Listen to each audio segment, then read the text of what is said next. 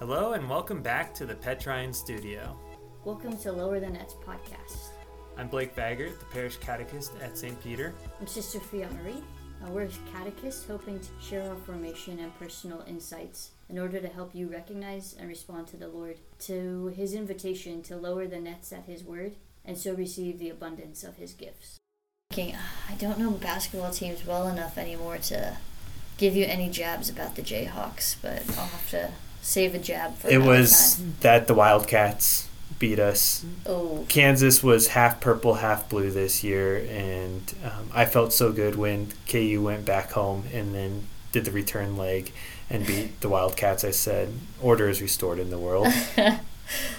You gave yourself the jab for me. Thank you. Yes. That's good. Yeah, no, but it is definitely kind of I was thinking even for myself, like in getting ready and preparing, and I know Sister Mary Claire, I can kind of see it happening her too. We start to rev up too, of like, okay, here we go. But it's beautiful. It's like a heightened activity. There can be something peaceful about it too. As St. Paul says in his second letter to the Corinthians, I will be gladly spent for your souls. Right. That's kind of, at least I feel that emotion at times during this time of year. Yeah. A lot of energy, but so joyous. Yeah. So as you're making those preparations and, I don't know, ordering cake or gifts or organizing who's going to be here, yeah, just invite the Lord into that. He wants to be there in it with you. So that kind of leads well into what we're talking about today in the podcast. So we're still on the liturgy of the Eucharist and kind of like the second part of the liturgy of the Eucharist. And so now, if you're picturing yourself at Mass, you know, Father has held up the host and the chalice. We've all said or sung Amen, and then we stand up, right? And so there's kind of three, kind of main parts that prepare us for receiving the Eucharist. We've got the Lord's Prayer, we have the Sign of Peace, and the Lamb of God. It struck me that kind of all three of those move us, yes, like preparing us to receive Jesus, but it also moves us into community where we're praying the Our Father together and just remembering that we're all part of God's family. Like, and we're all loved by Him, and all of us are nourished here. And so here we are together, like at this family meal. The Sign of Peace is really, it's meant to bring us into awareness of how we're relating with each other. Like if we do have peace within our community. So when we offer a sign of peace in the church, it's not just to this person standing directly next to me, but also to the people at work that I've encountered, to the person I honked at on the way to Mass. Yeah, it's meant to be an awareness of we want to have peace within the body of Christ, within the Catholic Church. I think that's why for Holy Thursday they have Ubi Caritas. It's a song that is sung always Holy Thursday about where charity is there, that's where God is, and it talks about decreasing divisions. But on the specific night where we celebrate the Mass of the Lord's Supper, you see that unity together, and you're spot on that this is what the Church holds up for us. We can't be one if we're not acting as one. Right. And that before you referenced the scripture verse of if you come to the altar and realize that your brother has something against you, go and make peace with your brother. Like, this is that moment for us. We don't have to run to the back of the church and shake that person's hand, but just to have that awareness and to give that whatever bitterness or what is a separation, like to bring that as we to the Lord before we receive communion, and let it be healed by receiving the Lord. So yeah, the Sign of Peace bringing us together there. And then also the Lamb of God. I mean, it does kind of focus us. It's very it's focusing us in on Jesus, on this Lamb of God. But the words that follow it, who takes away the sins of the world, have mercy on us. Like, we're not, it's not who takes away my sins, but we realize that He is embracing the whole world in His sacrifice. And we're praying for all those people that aren't there, who don't acknowledge the Lamb of God too in that prayer of, it's have mercy like on the whole world, have mercy on us, all of us together. So there's just like this universal and community aspect to these parts of the Mass as we're preparing to go up and receive Jesus. So that struck me, how it brings us into community. Then the second part, reflecting on those parts of the Mass, just like they're so ordinary. This prayer that we pray all the time, we pray the Our Father all the time. You learn it from the time you're really little. A handshake, and that's pretty ordinary thing. You do it pretty common. And then bread, we see all over. So we see bread all over. It's ordinary. And it struck me, it's kind of like this message of things being ordinary don't exclude like God's infinite goodness being there. And really, like we could not receive him so deeply if he wouldn't make himself so ordinary. Like he becomes bread and wine so that we can receive him so intimately. I was imagining, what if our like relationships were always on high emotion? Like I always feel this intense joy at being with these people I like to be with, or a husband and wife. Like it's always this intense love that is like, that is a little overwhelming to think about, like that high emotion all the time. And so kind of in that same place, these events are so ordinary, but God is there and he's entering into that ordinariness. So it takes away that pressure of like having to fabricate feelings of like, I've got to fabricate this deep feeling of devotion. The Lord's not put off by the ordinary. He enters in to the ordinary. And there's times of both. I just thought of a couple of examples of Jesus entering into the ordinary. My first year of teaching was very, very difficult for me. Not really because of the children. I did have 30 in my class, so that was a nice big number. But it really wasn't even so much that. It was just like, it was definitely an experience of like giving up my preference and emptying myself. And it wasn't until more towards the end of the year that I realized what I was doing. But when I would go up and receive the Eucharist, there was not like a lot of emotion there. It felt very bland or just ordinary. But when I was getting back to the pew, it was just like, Jesus, like that idea from the Our Father of like, give us this day our daily bread.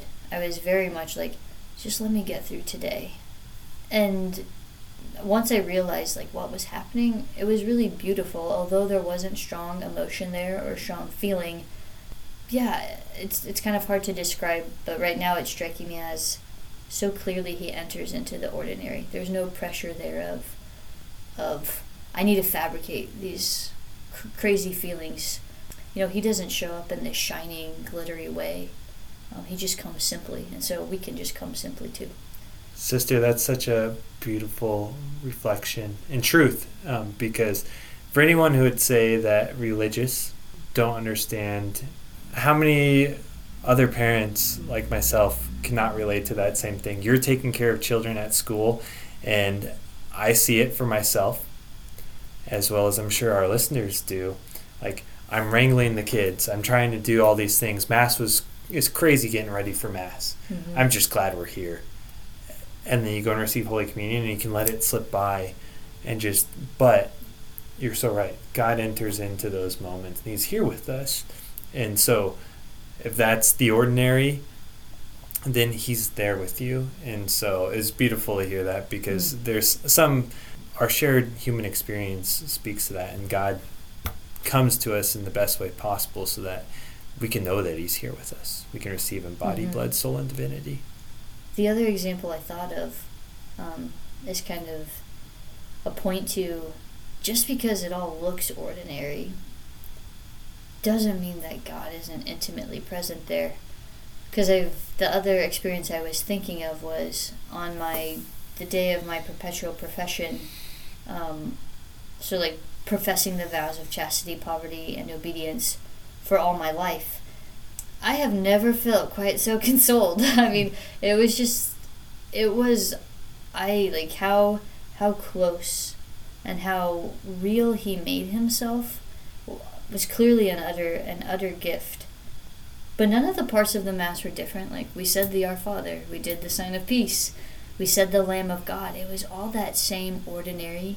I didn't see him in the Eucharist. There was no shining light, there was no vision. It was still that ordinariness, but it was so clear, like, how he came. So we get the gift of both, where he'll give us, at times that deep experience, but there's no pressure to have that, that to fabricate those feelings, to just receive the gift that he's giving. And because we live ordinary lives with extraordinary grace, it is truly the Eucharist that is the source of our nourishment. As disciples, it is the source and summit. The Church says this, and we can encounter this truth and maybe lack understanding, as well as think I can't relate to that. I don't see that in myself. But then to realize that when God does come in the daily parts of our lives, he comes to us each and every day and gives us the grace that we need, then it truly is the source and summit. Yeah. And I was reflecting as I was preparing for the Way recently on the sacrament of confirmation. In the Roman ritual, there's just a line that talks about the place of confirmation, but ties all three sacraments of initiation together. So it says, baptism plants the seed of divine life, confirmation matures and perfects it, and Holy Eucharist is the nourishment that sustains it. We can reflect, both for the children preparing even for First Holy Communion, as well as confirmation, and then for us adults, that this is the nourishment that the Holy Spirit needs in our lives. We need the grace of our Lord Jesus to come to us in the Eucharist. For our children preparing, this is the nourishment. You want to come back to this each and every day. And then for us adults who have already been confirmed and had our baptismal character perfected and matured in the sacrament of confirmation, we should stop and pause and say, am I being fed? Am I being nourished by the whole parts of the Mass? Because it is the Eucharist par excellence, truly and really present is Jesus. But then also, we can't remove that from the liturgy of the Word earlier in the Mass. Right. We have to be fed and by His Word and hearing Him too. So that's why it's the summit, because it's reaching the pinnacle, it's reaching the climax of this whole experience. It's the end point to which we are heading. And we see it so beautifully lived out. And we can just look at young people's faith, because recently in February we celebrated one of my favorite saints, Saint Jose Sanchez del Rio, who was a martyr in Mexico during the Cristeros War. And he's known for his phrase, Viva Cristo Rey. And so the government said, renounce Jesus as your king, and he would not. So then they eventually scalped his feet and then made him walk through town. All along he was saying Viva Cristo Rey. And in the Catechism of the Catholic Church, it talks about, for confirmation, that it's the sacrament of maturity. But then it mentions that doesn't mean biological age. And just by looking at St. Jose Sanchez del Rio, you can see the beauty of the Eucharist in his life. He knew who Jesus was, and he knew where he was fed. And so he had a strong Eucharistic faith and devotion. He just continued to live into that. And I look at him and I marvel at his faith. Mm. And I ask myself, would I do the same thing? But for this young man of 12, he gained the whole world by losing his life. And I was just thinking, we're just about to get into kind of the lower the nets challenge part of like just a way to encourage. But I thought of even that would be a beautiful thing to do with your children. Second graders, those preparing for First Holy Communion, you could do it as well. But I'm specifically thinking of confirmation students, of just pointing out to them where you see spiritual maturity in them. If they're reverent at Mass, of just pointing that out, of like that takes a maturity there. There's the Eucharist right there bearing fruit. Or maybe they have a particular like heart for those who are poor or the elderly or something, and just that those are ways the Eucharist shows its fruit, like it sustains the goodness in us. So that might be a beautiful thing to do, to try to see some of that maturity in your own children. Because it's that spiritual maturity in the ordinary ways. I realized I was talking about St. Jose Sanchez del Rio, and the Eucharist was the source and summit of his life that allowed him to do extraordinary things, but it didn't start off that way. It started off as ordinary ways in which he cooperated with God in his life. Yeah. And it's the same for us, those ordinary ways that your children are exhibiting the goodness of God prepares them the more that they do them. So if they're called to some extraordinary feat, they'll be able to answer the call. Yeah, the maturity shows first in the ordinary. I guess you kind of get two lower the next challenges. So there's that one. The one that we had planned here, so noticing just that maturity, that spiritual maturity in your child. The one that we came into this podcast with was just a little way that you can look at, since we're talking about this part of the Mass of the end of the liturgy of the Eucharist, where the actual receiving of communion happens, right? After the Lamb of God, that's when then we go up and the Eucharist is distributed and we have a quiet time to pray and be with our Lord, or to sing and praise Him. To just look at a little way that you could be more attentive. We could say receive more worthily. God isn't put off by our ordinariness, but we can give the gift of giving just a little bit of a way to make it out of the ordinary. And the one that came up kind of for both of us, for me right away, was receiving on the tongue really, really helps me with that. Because for all of the ordinariness of bread, of walking up, I kneel down quite a bit, so kneeling down even for, just yep, I'm doing this again. But nowhere else in the day do I open my mouth and someone else feeds me. No other time in the day does that happen. And so even just that simple act, because we're body and soul, so to put my body in a position that's not the normal, it just helps my mind to be oh yeah, this is something extraordinary masked in the ordinary. So for me, it's definitely an expression of my love for Jesus, of just, I'm going to use my body to help me to be just a little bit attentive here. Which is why I found so much fruit in reflecting on these 2 points. That speaks to the interiority of this reception of Holy Communion.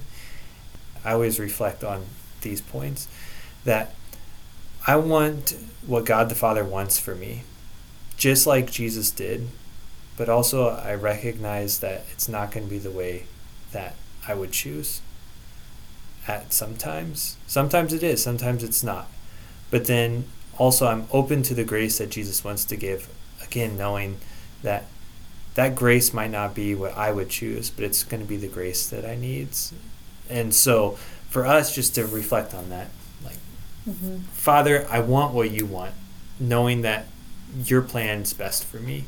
It's not about what I would choose. And then Jesus, give me every grace that I need. I lower the nets, and I will take whatever you fill it with.